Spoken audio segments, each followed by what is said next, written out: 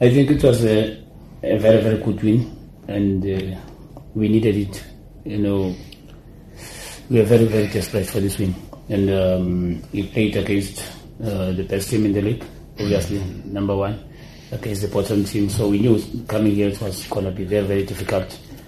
But, the boys showed a very, very good fighting spirit, because we told them that, look, guys, this game, you just need to play with confidence, keep the ball as much as you can, you know.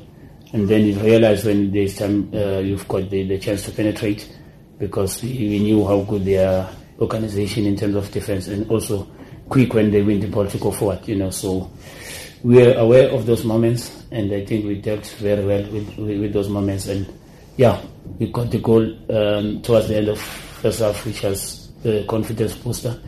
And going to the second half, you know, we had to try to continue trying to get something, but also be cautious that we don't open too many spaces, because we knew that Chiefs is very good in their attack. And also I think there are some moments where got good chances with just the keeper to beat a couple of headers in the far post, and we were very lucky to survive those moments. But also we got how many chances, one with the keeper, I think 3, to kill off the game, and we didn't use them. So that meant we always under the pressure the whole game, because they were trying to get the equalizer.